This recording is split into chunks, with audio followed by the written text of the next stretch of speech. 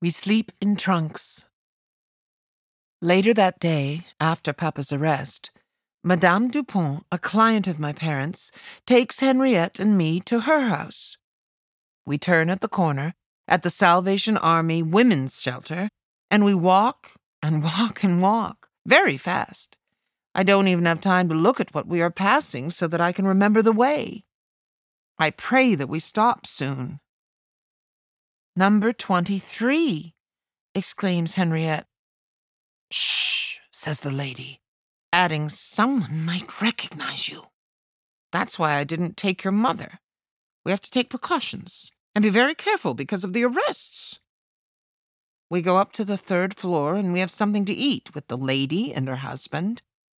Before we go to bed, she tells us, "You're going to sleep in trunks. If someone comes to the door, I'll close the lids and push them under our bed. Do you understand? Because if the police find you, they will take you away. Okay? Good night, children." She goes back to her husband, who's already snoring. Soon she's snoring too. It would be better if Mama were here. I can't sleep. I stretch and get up, and my sister and I tiptoe to the window. It's dark out, but we can see the blue sign of the municipal showers almost right across the street. There, do you see that? We're in Rue Jules Vallée, near home. Rue de Charon is at the end, whispers Henriette. If they're not nice to us, we'll run away without telling anyone. I change positions 10 times before managing to fall asleep. The next day we try to leave, but the people grab us by our coat collars and stop us. They scold us, saying, "Honestly, children." It's dangerous now, and we have to be patient and wait. We spend 3 days playing with their cats before we finally return home. In the rain. Mama found a place for us with a kind lady in the country. I eat well and drink as much milk as I want, and the cat lets you pet it. We take turns on the swing under the tree in the yard. The lady never gets angry. When she has a minute, she talks to us. Mademoiselle Aubertin, our violin teacher, came this morning with a parcel full of our clothes from Mama. The weather is getting cold. The lady writes to Mama to ask for warmer clothes for us, but it's the concierge who answers. "Dear Madame, did you know that you do not have the right to keep Jewish children in your home? It is against the law. If you do not return them immediately, I will be forced to report you to the police. It is up to you not to be complicit. Madame de Cunières." "What should I do?" the lady asks, wiping away tears. She reads us the letter.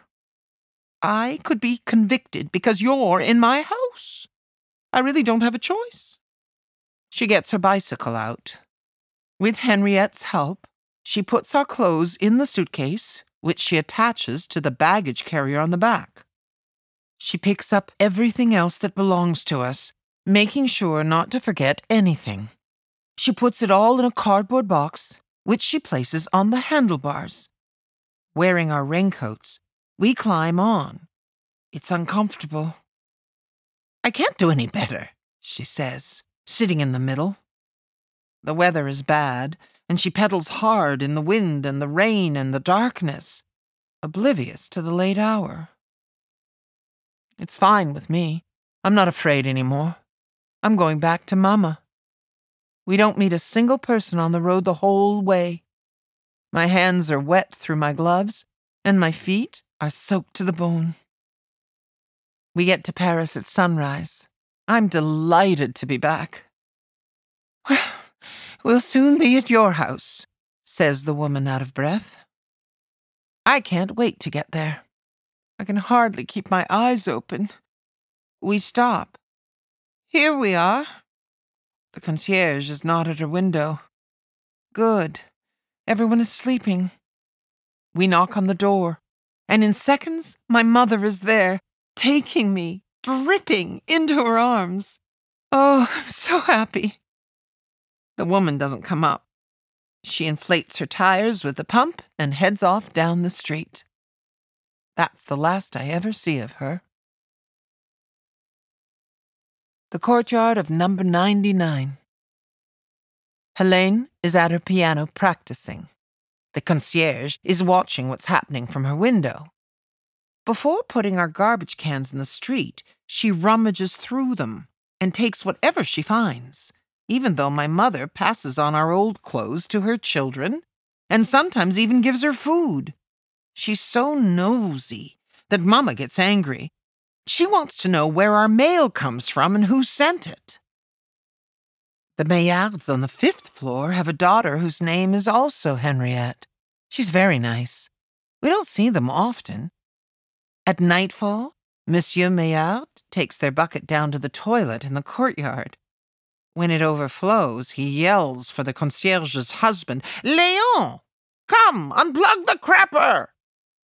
But Léon takes his time getting dressed, swearing rudely.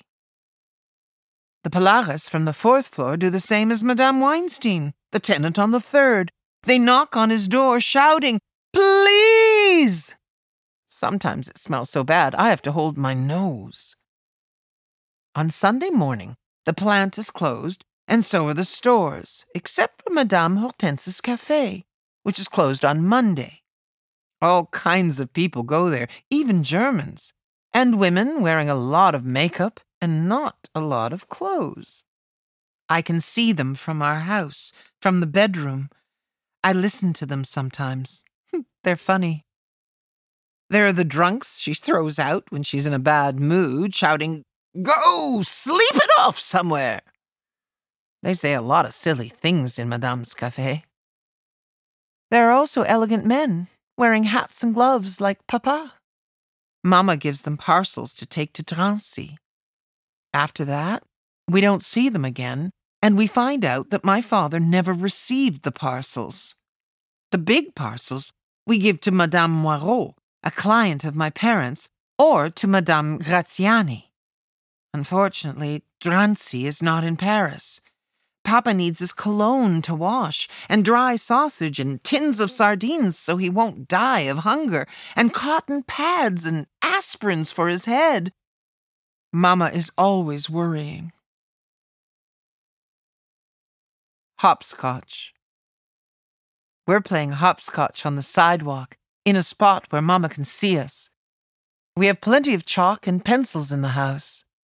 I trace the lines, and Henriette writes the numbers and names. Naturally, she's the one who decides. We use an empty candy tin as a marker. We throw it and hop on one foot, pushing the marker along as we move from one square to the next. We go up to home to squares 7 and 8, and there, with our legs apart, we turn around quickly and go back the other way to square 1, and then to start, which is the only square where you're allowed to rest with both feet together. Then we start again, following the numbers. If you step on a line or if you fall, you lose. But we keep on playing. We start again and try to win next time. We have a lot of fun together, when we want to. Germans on my street. Left, right, left. I run as fast as I can and stand just inside the carriage entrance. German soldiers are marching by. It's the war. Some of them aren't looking at anything, and some are looking all around them. One of them smiles at me, but I keep away from him. Left, right, left. The soldiers lift their feet like puppets. Their boots shine in the sun, and their steps reverberate in my ears. Left, right, left. It makes my stomach rumble, and I hurry back into the house. Dirty Jews. Now that Papa is gone, things are terrible. Henriette gets angry all the time. Georgette comes less often, and Mama doesn't listen to me the way she used to. Chouquette misses her master. When I take her out for a pee, I feel like I'm being watched. Everyone gets on my nerves. I walk her when there's nobody around. Someone has scribbled "dirty Jews" on both our metal shutter and the bidders. We've heard that the Jews we know have had their telephones and radios confiscated. I'll never let them take the upstairs one, Mama says. The next day, she opens the door of the store to a uniformed employee of the Poste Telegraphe et Téléphone. He cuts the telephone wires in spite of her pleas. How will I contact my clients? At least leave me the one in the apartment. He remains deaf to her pleas. He fills out his papers, puts one of them on the desk, and leaves the shop with the telephone under his arm, saying, "Now let's go up to the second floor." I go up the stairs fearfully on tiptoes and hide at the edge of the kitchen. The employee is in the living room with Mama. I approach them quietly, unnoticed. He does the same thing with the upstairs phone and puts the 2 telephones in his big bag and throws it over his shoulder. This is really not funny. He smiles, saying, "You may as well close your business. The Jews are going away, as you know." And he leaves, taking our telephones away with him. Mama is crying, her tears falling on the paperwork he gave her. She hasn't locked the door. I'm thinking that I won't be able to call Auntie anymore, or Uncle, or answer on the 4th ring. Everything is awful now. In his last letter, Papa said he hadn't received her parcels, not even the ones brought by our friends who hadn't been allowed to see him. Where did they go? Why is Papa staying there? I don't understand. Sitting on the step, Mama moans, "Oy vey's mir, oy vey's mir." Then she suddenly stands up and says, "I'm going to the cafe. I'll use their phone to let people know what has happened. Come with me." I answer, "I don't want to. I don't like the drunks. I'd rather stay here." She locks the door to the shop, goes out the back, and runs to the neighbors. I hate this silence. I can't stand it anymore. I climb heavily up to the landing, cross the big empty room, and stand at the window between the half-open shutters. A woman stops in front of our store. She tries the door, but it's locked. She backs away a little, looks up and shouts, "Is anyone there?" I make myself as small as possible. She repeats, "Is anyone there?" The whole street is going to know that Mama isn't here.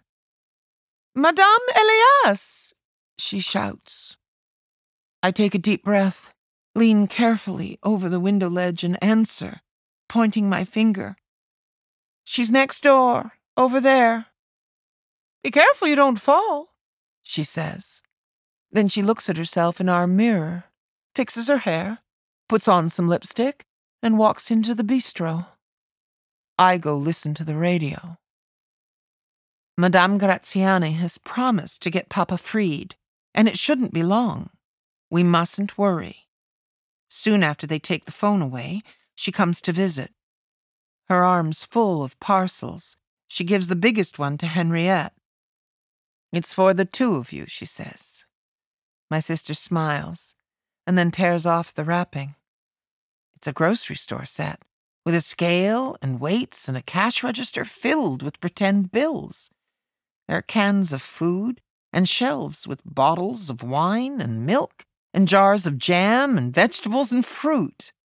There's even a counter with a drawer. Everything is miniature. We'll be able to play store. "So, do you like it?" asks our generous friend.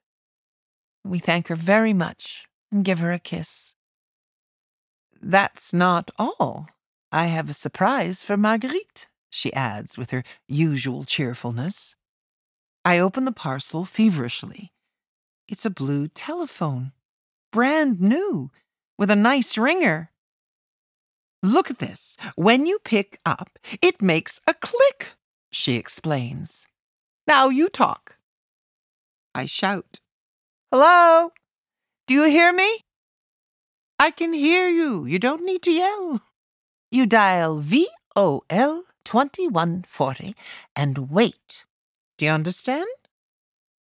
Yes, but what if there's no one at the other end of the line? She reacts with mock indignation, then demonstrates. Watch me. Hello? Yes? Hello, Uncle. How are you? I have a new telephone. I can say what I want to whoever I want, when I want, as long as I want. It's yours, little one. All yours. And if anyone tries to take it away from you, they'll have to answer to me. I throw my arms around her neck and hug her with all my strength. I'm going to call my father right away. She says to my sister, You have to let her. And then to both of us, Now I'm going to talk to your mama. Have fun. Don't fight. I'll see you later. I dial our number, VOL 2140. Hello, Papa? I am happy. After the telephones, they take away our radio. I watch the man unplug it and remove it, ignoring me while I sit there crying. Why take it from us? We pass the time listening to my sister read the newspaper, while Mama works and smokes her gauloise and her troops. She has a cloud of smoke around her all day long. We've moved everything around in the apartment because of our neighbor. Madame Bosch is old, and she's meaner than the Bosch. Every time Mama uses the sewing machine, she bangs on the wall with her wooden leg. The corner where we used to sleep is now the workshop. The downstairs is closed, and we're not allowed to go there anymore. Uncle moved the furniture from the dining room to the living room. He put nice wallpaper with roses on it around the beds in our new bedroom. I rest there and play store. The room is smaller, but it's above our shop, and there's less noise than above the bistro. If only I could listen to the radio. The tailor and the shoemaker have gone away. Papa hasn't come back. I can't stand this. The Black Market. At nightfall, the traveling grocer comes on his tricycle to deliver the things we ordered the week before. He's nice to us when we give him money. Our old customers bring us their furs to repair very late at night. This is called the Black Market. We aren't supposed to talk about it. Andre, the worker we had before the Germans came, also brings work for our mother. He arrives very early in the morning and picks up the finished work the next day. Mama only stops to eat and sleep. She doesn't have time to talk or laugh with us. No more funny stories for us to listen to. No more news to discuss. No more romantic songs. No more music, except the violin. I'm a bird in a cage. I can be a perfect angel, but there's nobody to praise me for it anymore. But Papa is going to come back. Madame Graziani says so. He should be back before my birthday, I tell my dolls. Oh, if only they could talk. December 4th, 1941. I turn 5. The first star is shining in a huge, dark sky. It's the last chance for Papa to come before the end of the day. I wait with my nose against the icy window in the kitchen. I'm losing hope that he'll come tonight. In the courtyard, night has fallen. But when I see the silhouette of a man moving slowly outside, I tremble with joy. Henriette is reading the news out loud to Mama, who's finishing the merchandise she has to deliver to the mean managing commissioner. In the dim light of the workshop, I get a better view of the man passing by. I'm terribly disappointed. It's an old man holding a package tied with a ribbon. But he seems to be looking for something. When he reaches our door, he knocks. 1 knock, 2 knocks, 3 knocks. I tiptoe to the landing. He keeps knocking. We're reluctant to open the door. Just because it's the war doesn't mean you have to alert the whole city, Mama mumbles and finally decides to open the door. Monsieur Salonis, you frightened us. What are you doing out at this hour? She says in a whisper, happy to see the old man back from Drancy. I beg your pardon, madame. Your husband asked me to give this to you. He holds out the package, adding, it's for the little one. The one called Marguerite. I'm choked up with happiness and sadness at the same time. Thank you for going to the trouble. You're a good man. If there's anything I can do to return the favor, don't hesitate to give me a call. No, I forgot. That's impossible. Let me know. How can I thank you? I'll give this to my daughter right away. Good night. She locks the door and turns around. Seeing me standing there at the top of the stairs, she comes upstairs shouting, Marguerite, I have a present for you. As if I didn't already know. I grab the package from her hands and hold it close.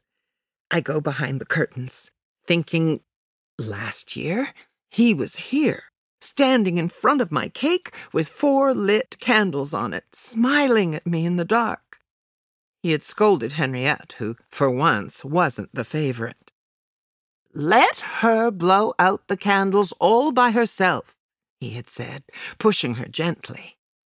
He had taken me onto his lap in his armchair and given me a kiss for each year of my age, plus 1 for the next year. Even though he couldn't be here with us this year, he had thought of me. I untie the bow and tear off the paper. Inside is a beautiful round box of candy with flowers on it. I take off the cover of the box, and it's filled with delicious chocolates wrapped in papers of different colors. I'm laughing and crying with joy mixed with pain. And I call to my sister and my mother, come see! The 3 of us sit down with a photograph of Papa. Mama lights the candle beside Papa's picture and eats a chocolate to Papa's health. My sister does the same. To your health, Papa. I eat mine slowly, savoring them while they go back downstairs to finish the order.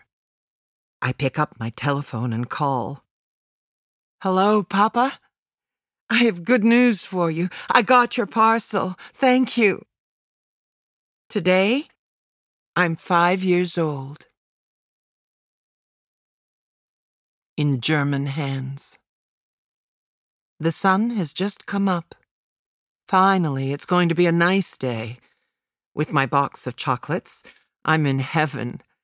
Mama is emptying our garbage in the garbage cans in the courtyard across from the big gate. And without asking her, I run outside. A man in a gray-green uniform catches me around the waist, laughing. He says, picking me up off the ground. He's a German. There are 3 of them, and they won't stop laughing. I want to shout, let go of me! I have to go home! But I can't say anything. Dangling there like a fish at the end of a line, I wriggle. He holds on to me. He's so powerful, and I'm so small. The 3 soldiers look at me strangely, talking in their gibberish that I don't understand. Suddenly, the one with the sparkling teeth and the mustache like Hitler exclaims, a real little Mädchen, and sets me down on the ground without completely letting go of me. He adds in a soft voice, you see, I am not so bad. It is true, no? I don't wait a second. I run away and find myself clinging to Mama with my head against her belly, whimpering. She picks me up like a sack of laundry and carries me into the house.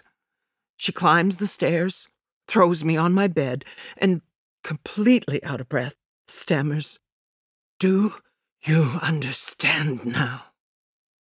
I bow my head and say, "Yes, Mama." Hello? Hello? When I'm bored, I call Papa, Madame Graziani, or Auntie Sonia. If I don't know their numbers, I just dial 0. It's impossible to hear them, but I know they're listening, and nobody interrupts me. By myself in the bedroom, in the glow from the streetlight, I dial Voltaire 2140. When I run out of news to tell them, I just make things up. With my blue telephone, I say whatever I want, to whomever I want, whenever I want. Saint-Bernard School. I go to school on Rue Saint-Bernard, right beside Sainte Marguerite Church. I never get there late, although I'm the smallest. The teacher is a customer of ours. She wears her mink stole around her neck with a matching hat and always smiles at me. She put a book on my chair so I can reach the desk, which is too high for me. She teaches us the music notes, using the piano to sing Do, Re, Mi, Fa, Sol, La, Ti, Do. She accompanies us when we sing. I don't always know the right words, and I sing, "I'm a little teapot, short and stout. Here is my handle, here is my mouth." We draw, we color, we count on our fingers, and sometimes, if we're good, she gives us pictures. If we're extra good, she gives us treats. Was she ever surprised when she found out I already knew the alphabet and that I could recite the whole thing? She's teaching us to read and write. On my notebook, she wrote perfect. I was the first one to spell out my name, Marguerite, with little sticks. In front of all the girls, she pinned a merit badge on my jacket. I was so proud. I like it when people admire my badge. When I move, the lovely red ribbon shines. But when I show it to my sister, she laughs at me. It's kindergarten. It doesn't count. And to think that I have to stay at the door with her and wait for Georgette to pick us up at noon. When we walk on the sidewalk, everyone notices my badge. When we get back home, I look at myself in the mirror at the store with the mannequins. And truly, it's even more beautiful in the light. My mother will be so happy. I'm so impatient for her to come back. I can't stand it. Finally, I hear her key in the lock. Mama, look what I won. The thief. "Give me back the black pencil you took from me," I say to Yvette. The other girls don't believe me, but I insist. "What's going on here?" asks the teacher when she walks into the classroom. I tell on Yvette. "She's hiding my things in her drawer." Madame Petit opens the drawer and looks at the name on the pencil. She sees that it's mine and gives it to me, along with the eraser I thought I'd lost. Then she hits Yvette's hands with her metal ruler. It must hurt because Yvette winces. "Let this be a lesson to you, never to steal or lie." As soon as the teacher turns her head away, Yvette mutters, "Just you wait. I'll get you for this. You'll be sorry."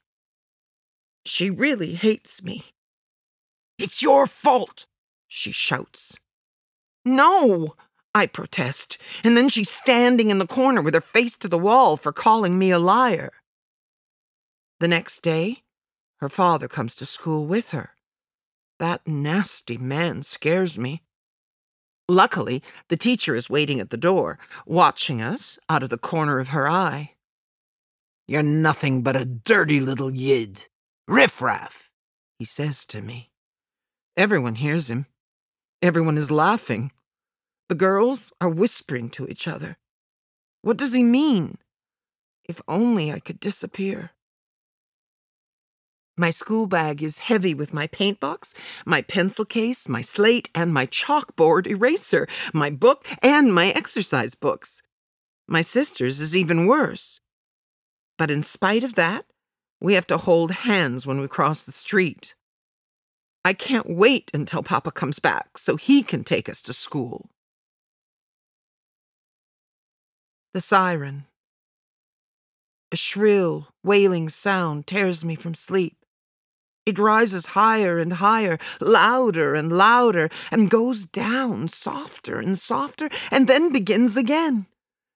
It makes everything, from floor to ceiling, vibrate. I tremble and snuggle down in my bed. Through the slats of the shutters, the light from the street lamp traces lines on the wall. Henriette's striped silhouette is immobile, frozen in fear. The door opens, and there's Mama, already dressed to go out. "Quickly, children, it's an air raid siren. There's not a minute to lose. We have to go down to the shelter." She shakes my sister and throws some clothes at her. Then she dresses me from head to toe. We hurry. I take a doll and my pillow, and Henriette takes her pillow and her school bag full of books. Mama follows us, laden with a bag of food, her knitting, her sewing, a blanket, and a hat box.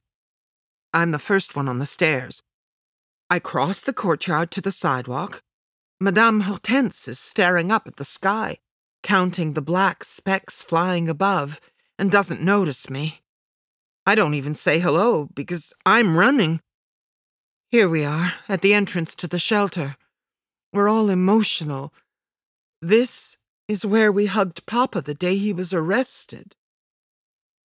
There are a lot of women and children blocking the entrance to the shelter, but fewer men because of the camps.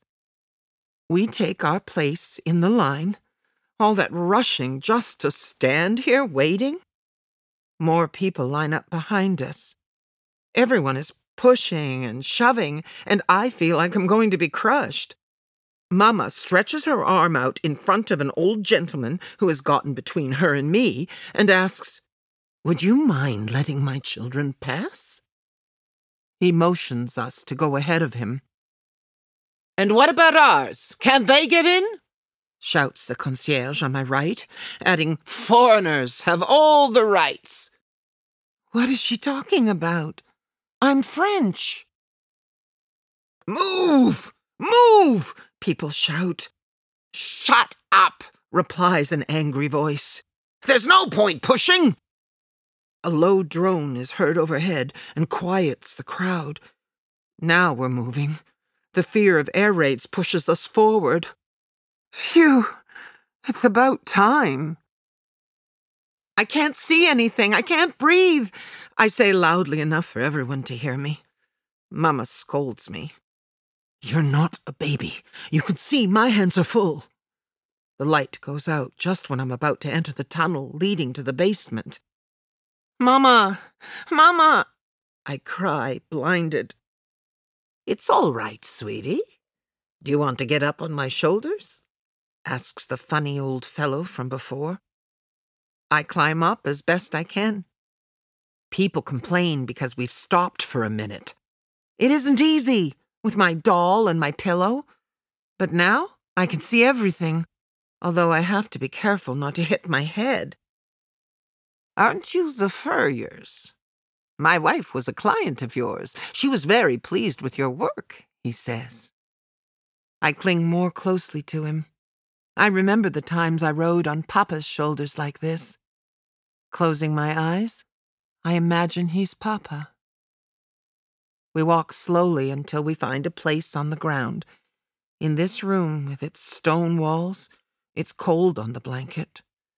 We share our meal by candlelight with my benefactor. Henriette reads in the dim light. Mama knits something for Papa, and my thoughts drift to Drancy, where he's interned. Locked in the toilet.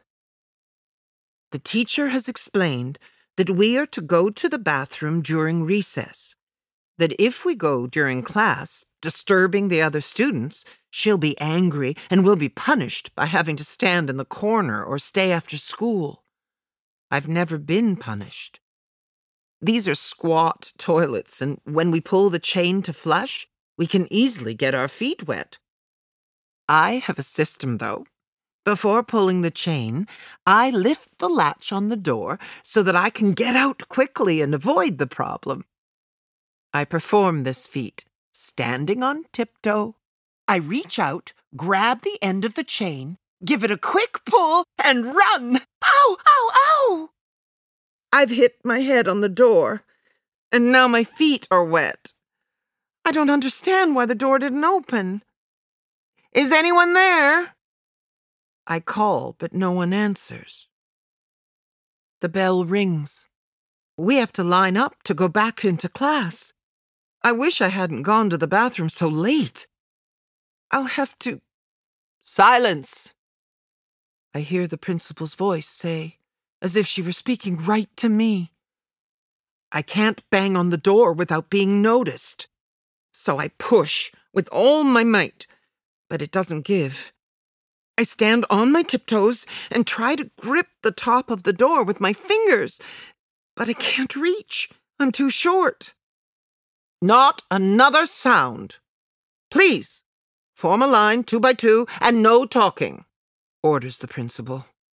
She acts like the police, making the students line up with their hands behind their backs, their eyes looking down, without saying a word. She's very strict. And am I supposed to keep quiet? One class goes back in. I have a stomachache. And then another class. I have diarrhea. Finally, the last class moves forward. I've finished. How can I get out of here? I'm shaking all over.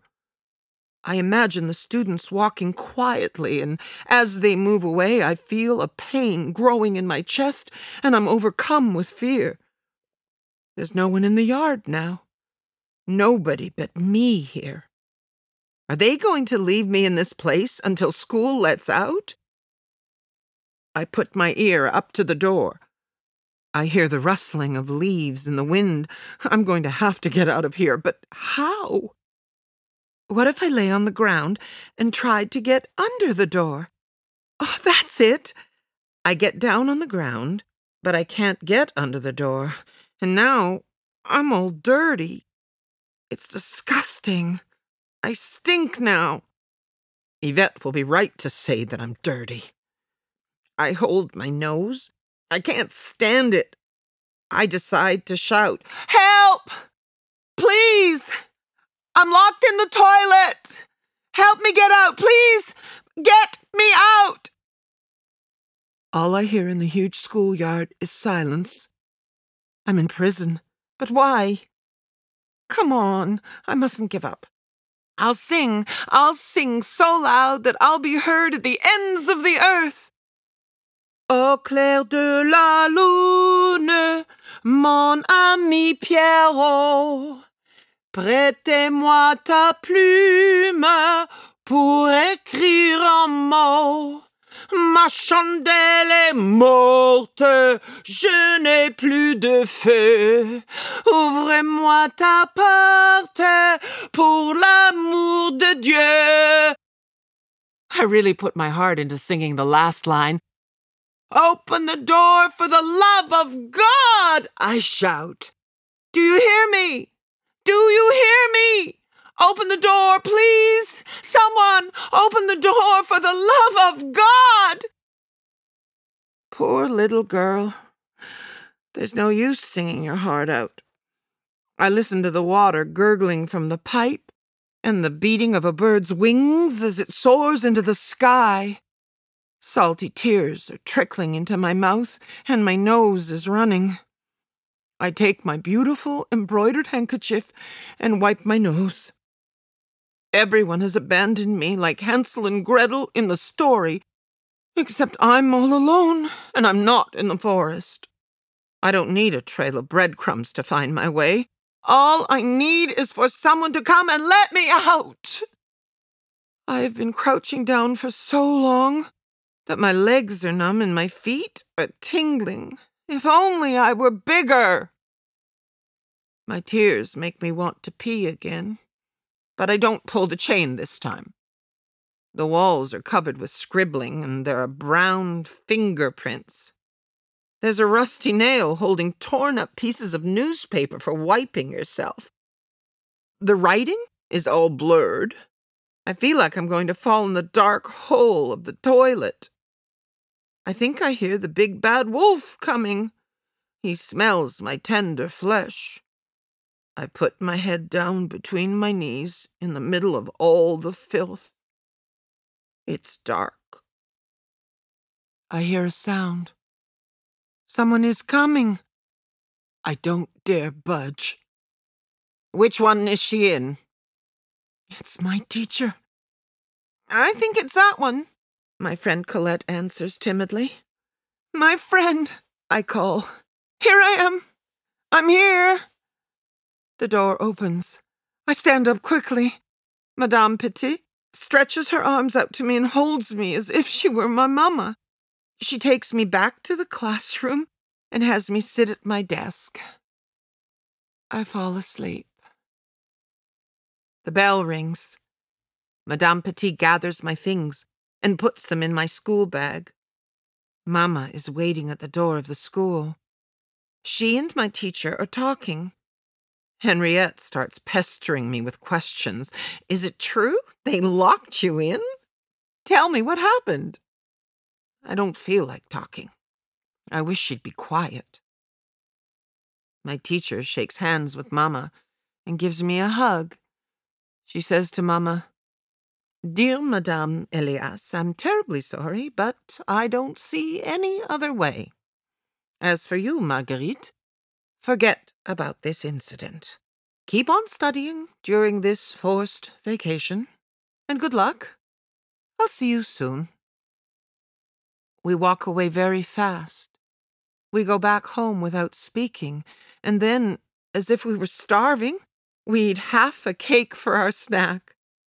I keep trying to figure out why I couldn't get out, and why should I be punished by not being allowed to go to school?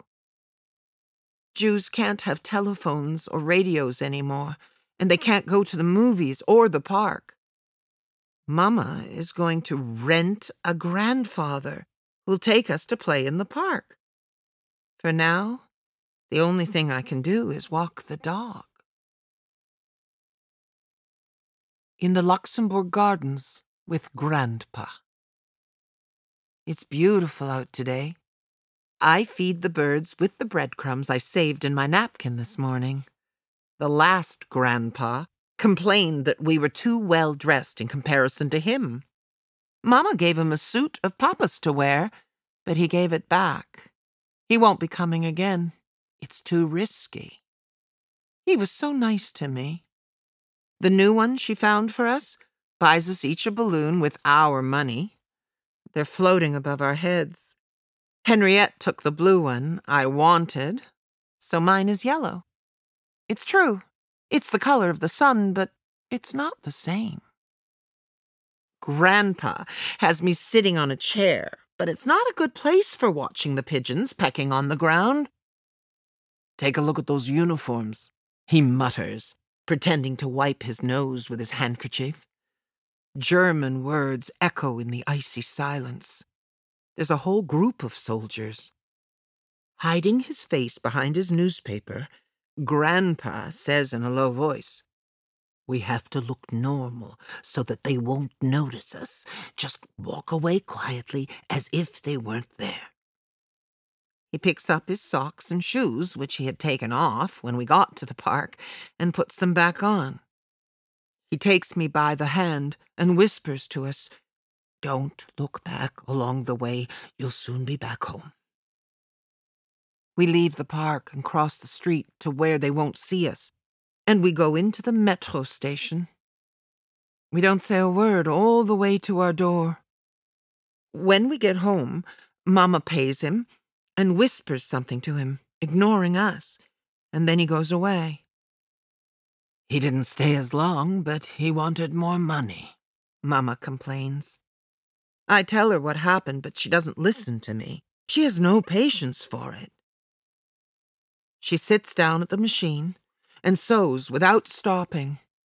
If we disturb her, she scolds us and sends us to the kitchen to do our homework.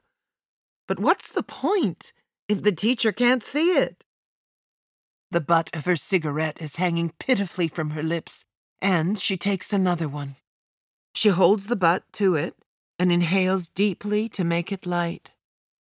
She says to us, "I'm sorry, children, but I have to deliver this before the end of the day. I'm running late. You'll have to find something to do because I have to work. I'll see you later, young ladies." Like a locomotive going full speed, she starts sewing again. On the swings with Georgette.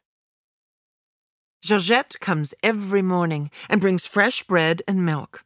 She goes through the café and uses our back door to avoid being seen by the concierge, Madame Descuinières.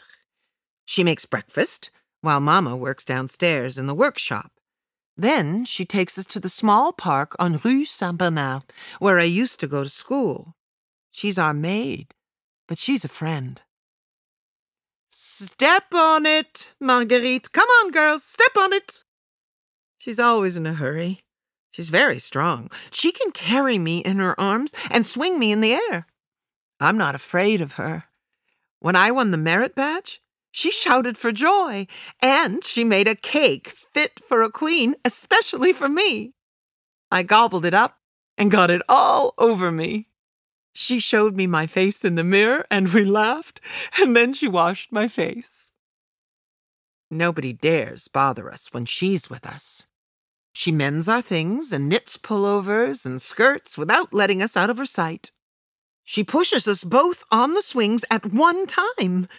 There are other adults who try to do that, but they can't do it as fast or as long as she can. When we see other children with their school bags, we shout out in unison, "Again! Higher!" But the truth is that we feel like undesirables. The Salvation Army Women's Shelter. A few steps from our house, at the corner of Rue Ferderbe, is the Salvation Army Women's Shelter. It's open to people passing by. I know lots of women who live there. As the name indicates, it isn't for men, and there are hardly any there. It's an army that works for God and helps the poor and unfortunate. I sometimes see them outside telling their stories. They are against war and all misery. From our windows over the shop, I can see the right-hand side of their building. It's the tallest building in the neighborhood. Late one afternoon, during the curfew, when everyone is going home, a woman lieutenant comes to get my sister and me in spite of the law. She's one of our customers, a woman officer. I like her hat with red ribbons and her blue uniform. She takes us by the hand, and we go with her to their Christmas party. I'm proud to walk with her, even though I'm particularly afraid because it is dangerous for us to be out at this time. But I feel protected. Mama is right when she says they do good works. There are a lot of children there in a huge room. There are white tablecloths on the tables. After a speech about the birth of baby Jesus, loving thy neighbor and tolerance, the ladies give us each a glass of lemonade. And then we all rush for the loot bags that are filled with treats, candies, cookies, a little chocolate bar for Henriette, and lollipops for me. We sing songs, accompanied by accordion, violin, and piano. I love the last song. "Oh, night, how deep your silence when the golden stars sparkle in the heavens." It's so soft and beautiful that it makes me sleepy. We leave with bigger smiles than when we arrived. We're the only ones in the street when the lieutenant takes us back.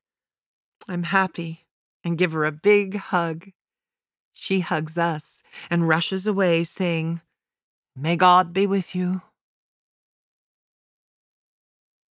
The Yellow Star. Mama has received a package of stars made of yellow fabric, which she sews on our clothes right where I had my merit badge. This one is ugly. What a horrible color. Henriette begs for me to have one too.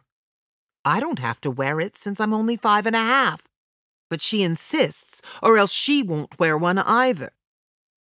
If you don't have one, you'll go to prison all by yourself. They'll lock you up in the toilet again. They'll make you stand in the corner, she says, making up things to persuade me. I complain to my mother, tell her it isn't true. Mama finally notices me and puts down the garment she's holding, saying, "I'm sorry, dear, but you know, she's not completely wrong. We have to wear the star for now, until all this is over. It can't last long. Here, this is yours. Go put it away." She hands me the sweater, and I put it on to look at myself in it. "It's the law!"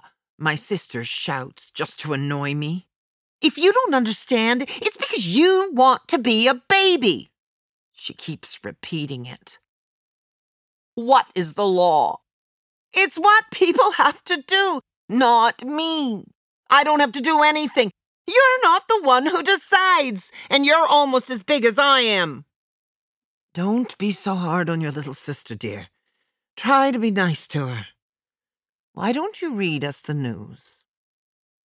Taking advantage of the fact that they're busy, I tiptoe out and go down to the shop to look at myself in the three-way mirror. The star is even uglier in the mirror. All this because of the Boche. We're not allowed to put the heat on downstairs, and it's colder there.